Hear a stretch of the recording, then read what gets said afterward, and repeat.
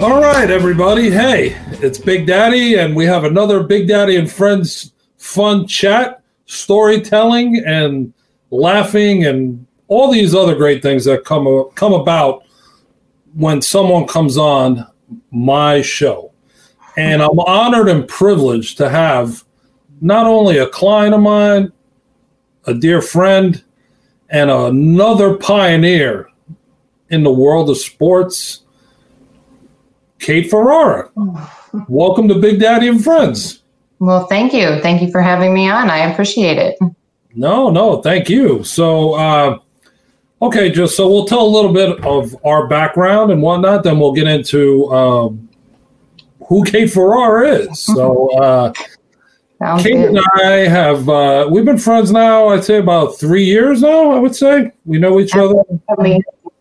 Mm-hmm. And we've had the good fortune of doing business together and hanging out and meeting people and meeting some of your clients and you meeting some of my Big Daddy world, which is always spinning all over the place. Mm-hmm. And, let's tell the listeners and viewers a little bit about you. And, you're a lawyer, you're a sports agent. Let's start from the beginning. What got you into loving legal and the agent world? Well, I think those are two very different worlds. Yeah, they are two different. And I would say I love the sports side. Legal is a means to an end, I would say. I think it's necessary. I think it's important, but my passion really lies on the sports side. I was an athlete in high school, went and played Division I soccer at the University of Akron. So always really into sports.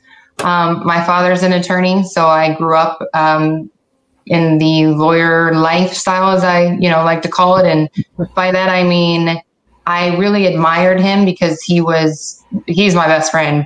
And more than that, he was at every single game, every practice, every event I ever had, always on the phone. But it showed me that you could do this career full time, but anywhere you wanted, as long as you have your phone, your laptop, and all you really need. So I thought if I could merge the two, I could travel for my clients. I can go to games, I can go to events, and really be there in person for my guys or girls. And so that is kind of how the two merged. And I'm definitely familiar with that grind and, being on the phone and being all over the place. Obviously, this past year with COVID-19, things were a little bit different and the restrictions were very, I say damaging because, it plays with your mind that I can't go to games. I can't go to practice. I can't do anything.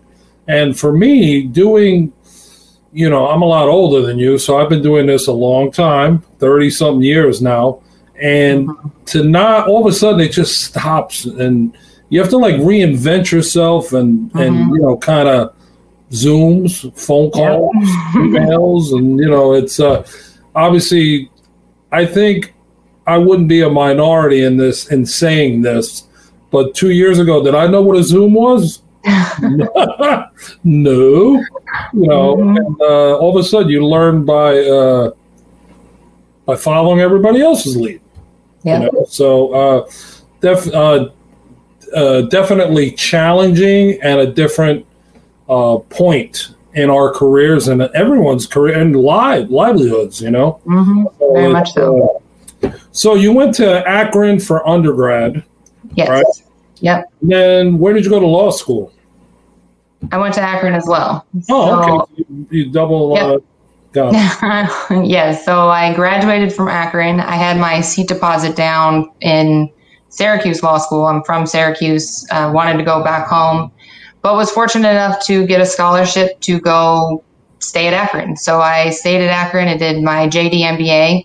Got my JD and my MBA in finance, both at Akron, which was great because number one, it was free. And number two, I was able to keep involved with the women's team. So, I wasn't a coach, but I went to all the games and the practices and was still able to mentor the players and I still had friends on the team. And so it was a nice role to play while, all the stress and grind of law school. It was a welcome distraction that I really enjoyed. Got it. There's always admiration for people that take their career to the next level. Mm-hmm. So now here you are, lawyer, mm-hmm. sports agent. Yes. And you're following your passion, your goals, mm-hmm. you're going after them. And obviously I've seen you at combines, I've seen you at Super Bowls, I've seen you at SPs, I've seen you all over the place. I mean, mm-hmm. and I've been right there next to you at a couple of those things. So I know how hard you work and the time and effort that you put in, because you're the younger generation that's now working its way up and building your future, mm-hmm. more clients, more notoriety, and more knowledge, all in the same breath. Does that make sense? Mm-hmm. It does. Yeah, it's definitely a very hard industry to break into. So it requires a lot of work and, like you said, a lot of face time. And so this year was tough in that, you couldn't go and network. And someone like myself who's up and coming, those types of things are important. And so this year was difficult. But like you said, you just have to reinvent yourself and figure out ways to get teams to answer your Zoom instead of meet you down at a local restaurant or on the field or wherever was normal before that. So what would you say to a young female college student that said, I want to be the next Kate Ferrara? How do I do it? Well, when I figure it out, I will let them know.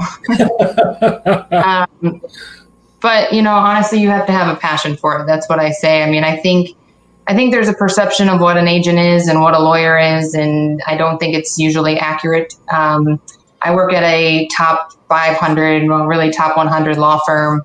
And so the time requirements are extensive. There are some days where I work 18, 20-hour days just at the law firm, and then I have to, do sports side. And so it's definitely, you have to want to do it, number one. I would also say initially sports should be a side hustle or a passion project because it is incredibly expensive. There's all the upfront training costs. There's the travel. There's the taking care of the guys' housing and, starting their businesses for them. All of that we put up front, and it's not even money that you get back. It's an investment into their careers. And so you have to have the capital to do it. Even if you're at an agency, I think, I don't work at a big agency. I work at a small agency. So, but from what I understand, all the agents still are mostly putting up their own capital. And so you have to have that. So that would be number two. First, have passion. Second, go get the funds to do it. And then three, just kind of remember why you did it. It's a very hard industry. I mean, I get told no 900% more than I'm told yes. And so I need to remind myself why I'm doing it, that I love it, and to just keep going. I mean, I think eventually it's going to work out, and it's going to be what I imagine it will be. But for now and for the past 3 years, it's been very difficult. So. Well, I know that you put in some long hours because we've had conversations late into the evening. And, I always laugh. I go, wow, is she trying to be employee of the month? Or, she's putting in all these hours. And Definitely not. I know, but I'm just trying to make a joke of it. And, and I, a lot of people don't know this, but when I first got out of college, I used to be a runner for an agent. And I worked for a very prominent agent, a guy named Ralph Sindridge, who's not in the business any longer. And then, actually, I started with hockey first. I worked for Tom and Steve Rich, who were based out of Pittsburgh and also LA. And then I started working alongside with Ralph Sindridge. So I was working for two different groups. And that kind of taught me the grind because, I went recruiting and the funniest thing was on the football side, I was pretty successful quickly.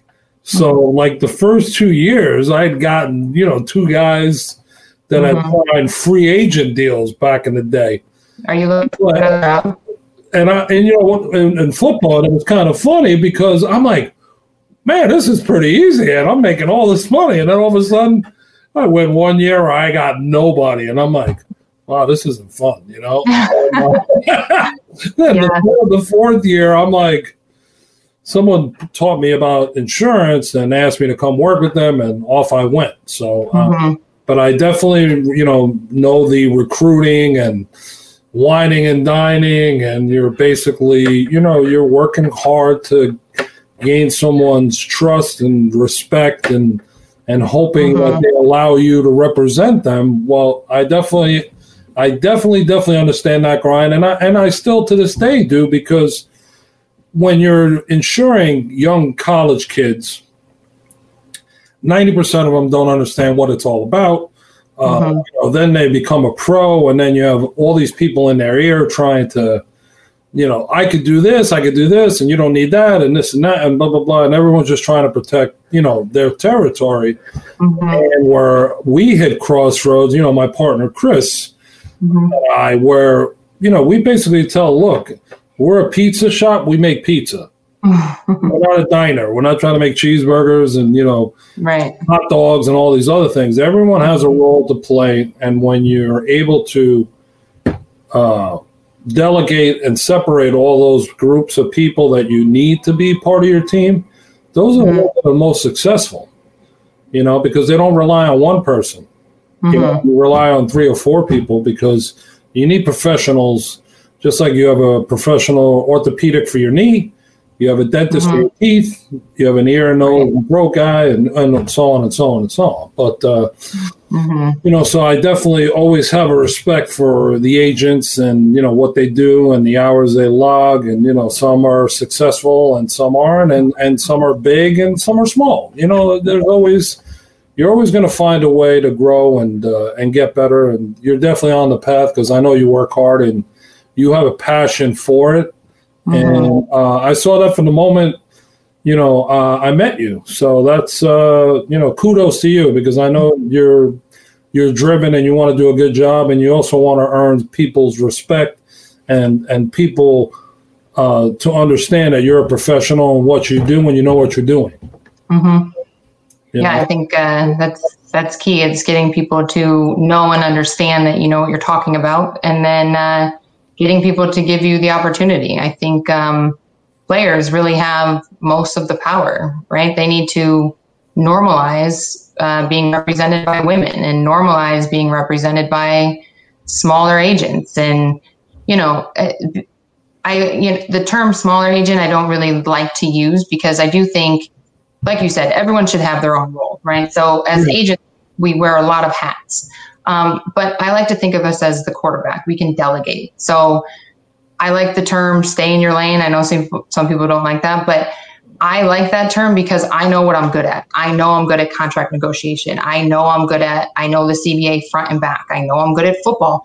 I don't know anything about insurance. I call you and Chris whenever I have questions on insurance. And it's kind of the same thing, but you know, it does take a ton of time getting players to trust you and view you as a family member or a best friend, or whatever their trust level is. It's different for every player, but it's getting them to trust you when you say, I have a financial advisor I want you to meet with, or I have several financial advisors, or I have insurance. And so, you know, that is, I think, key, is that getting the trust and then relying on you to know that you've put together the right team and the right circle of people to give them the best representation. But no, I know that's always, you know, because most of these kids, they come out of school, they have no, you know, look, at 19 or 20, if you would have given me, you know, $2 or $3 million, I probably would have blew it. And I had 100 best friends because we would have had fun and whatnot. So it's always, you know, the financial literacy part is always very important. And guys have to understand, especially like I've had some football players, they'll say, well, what do you think I should do? And look, you're on your first deal. You're playing for your next deal. You know, because remember, NFL stands for not for long. Yep. And that's in all, you know, the 4 sports. I mean, obviously the other 3 besides football guaranteed contracts. So it's a little bit different. You know, those guys are on a different tier and whatnot. But I always tell guys, look, try to save as much as you can because you're playing for your next deal. When you get your next deal, that's usually the much bigger deal. And then you have the money to go and, you know, do this, this, and this. Don't go and put yourself behind the 8 ball trying to figure out, wow, how am I going to pay for all this stuff now? Because, you know, I overindulged or, you know, I don't need, you know, 4 cars and 3 homes and, you know, all, you know, the watches and, and, you know, all that fun stuff. And I've seen guys that, you know, when they're not even drafted yet and they're in the hole for $200,000 or $300,000. It's one of my biggest pet peeves, and I am trying adamantly for that reason to get rid of stipends. I think they give the wrong message to these young guys. I mean, I think it's important for us as agents to pay for training and to pay for housing, and so that they can focus on training for the NFL. But this idea of they need $5, $10, $15, $20, $100,000 to just spend in the 3 months that they're training for the biggest interview of their entire lives, to me, is just asinine. And like you said, I mean, you're giving this type of money to some guys who are not financially literate. And so I don't think they do it on purpose, but they just don't know better. And it's cool to go out and spend money and go to the clubs and buy jewelry. And so I'm really trying to change that mold and to really encourage guys to change the culture. Stop having it be cool. Have it be cool that, you know, you ran a 4.2 and stayed in your apartment or your house for 3 months, and that you had money to get your mom a house, but you didn't buy 4 new cars. Like, let that be the cool thing to do. And so, you know, but it's not going to change with just one person. I mean, I hope I can start the ball rolling, but it's going to take, you know, it's going to take the industry to change their minds and these young men's mind on what is cool and having money now versus 20 years from now. I mean, it's definitely a cultural thing, which is one of the biggest reasons I got into this, and I adamantly want to change it. Yeah. You know, I think the biggest thing is players ask, you know, all right, Big Daddy, so you're an insurance guy, but, you know, you do TV, you do this, you do this, you do this. How does that all come about? And I always say it's relationships. You always have to remember the little guy even before the big guy. Because when someone's the big guy, they're not always the big guy for long. The little guy is the one that works its way up and gets to become a big guy. Right. So, you know, guys like our mutual friend, Mike Newsom. Mike and I know each other for, I think, close to 30 years now. And I remember Mike as a kid being a Jets ball boy, you know. And the guy that gave him his first opportunity is someone, you know, may rest in peace up there in heaven. His name is Bill Hampton. Bill introduced me to Mike. But when I first met Bill, I was in high school. And then Bill used to be an equipment manager for the Jets. Then he moved on to the NFL in the league offices. Then from there, he became a vice president of the Cleveland Browns. So that whole progression, I happen to be a part of, and I met so many people. I'm grateful and thankful for so many introductions that Bill made and friends of Bill's that made intros, you know, hey, this is Big Daddy, this is what he does, you know, da-da-da-da-da-da. You know, I went to my first Pro Bowl with Bill Hampton, and then I ended up going to like 26 Pro Bowls after that, or 4 or whatever, however it was, how many it was. So those are the things that I always tell these players, that you have a window to do 2 things. Play the greatest game in the world, get paid for it, and meet some incredible people. And you have to take advantage of that, but do it in a way that people never forget who you are for being a good person, not for being some idiot or jerk. Because when football's over, you're going to be looking to do something, and you never know. That person may be the one that gives you that opportunity to do something. You know, I think that's an important lesson that a lot of guys don't learn, Mm-hmm. There's guys that, you know, once they know they have an opportunity, they know how to follow up with it, stay in touch with people, and, you know, caress or massage the situation until you get to where you need to get to. Mm-hmm. You know, so. Yep.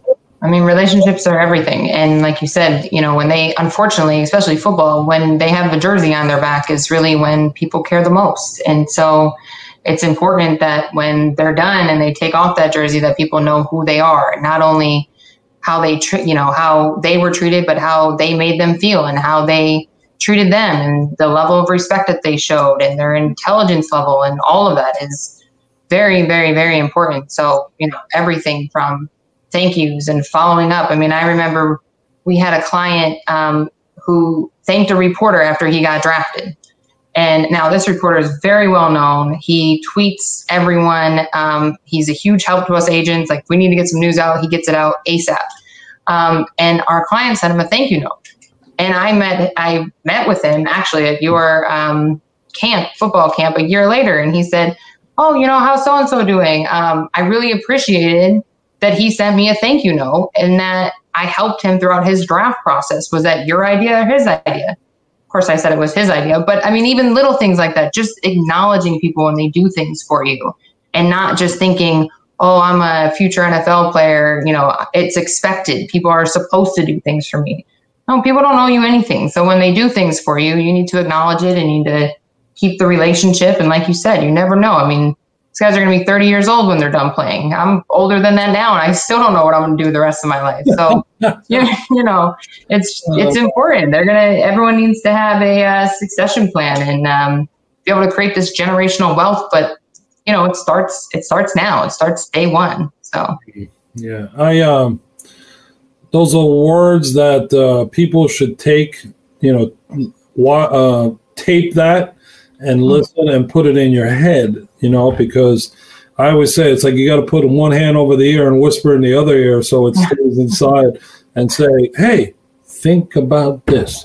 Think about this because it's important and it will carry you for the rest of your life. If you know how to massage the situation and take full advantage of an opportunity that most people don't get. You know, that's the one thing. I think that's a formula for success, especially for athletes, you know, because you can only play the sport so long and then, okay, what am I doing next? And while you're playing it, I mean, you have a platform that people would die for. I mean, that's one of the reasons I got into the sports agency business, because I knew I was never going to be the next Mia Hamm or, you know, whoever the most well-known soccer player is now. I'm kind of dating myself. But as a college and high school athlete, I mean, my peers looked up to me, the youth looked up to me. But once you are no longer playing and you're no longer an athlete that they quote unquote look up to, you don't have the same influence. But these guys, these young men have incredible influence over so many people. And so if they take advantage of it and really make a name for themselves and their communities and their team while they're there, you know, you do that for 1, 2, even 3 years. God forbid you don't make it to your next contract. There's going to be dozens of people in your community wanting to help you, wanting to get you a job, wanting to see you successful off the field. So, you know, it's important. And I like to work with guys who realize that it's important and want to give back and want to change the culture and really impact their communities. So, yeah, I think it's incredibly important. I mean, that's the thing. Me and my brother Jimmy, who you know, we give back to our hometown by having the football camp that we have every year. We didn't have it last year, obviously, due to everything that was going on. But now, we just got the okay to do it again, and we're just trying to figure out schedules. And then, you know, myself, I have my own golf outing that you know, a who's who comes in for, and we raise money for several different charities and foundations, and it's important because, you know, I'm not a pro athlete, but I have a pretty good reach, and by asking all my friends to come and help and join in and do all those things, you know, it's important because people are watching. You know, people see, and it's funny. I stick out wherever I go, no matter what I'm doing. So it's, hey, either that guy's a bouncer or a security guy. Who is that guy? And I get all the jokes and questions all the time. And I take it all in stride. But I think it's important that, to give back and to recognize that there's people in need and there's charities that need help and money. And and I'll tell you a funny story. Last year at the Combine, The Athletic did a piece on me. And there's something in there that you'll laugh because when I did the interview, the reporter said to me, "So tell me, what do you think is important to you right now?" And I said, "Okay, I'm going to tell you something. I'm going to see if you have the nerve or guts to write it, but I'll tell you what that is. I've survived a brain aneurysm, I've survived divorce, and I survived coronavirus. So God's not ready to take me yet. I have a purpose in life, and that purpose is to help people, give back, and live a healthier lifestyle, which I'm doing now every day. And I think those are really the important things to me, besides being the best person that I could be." That's great.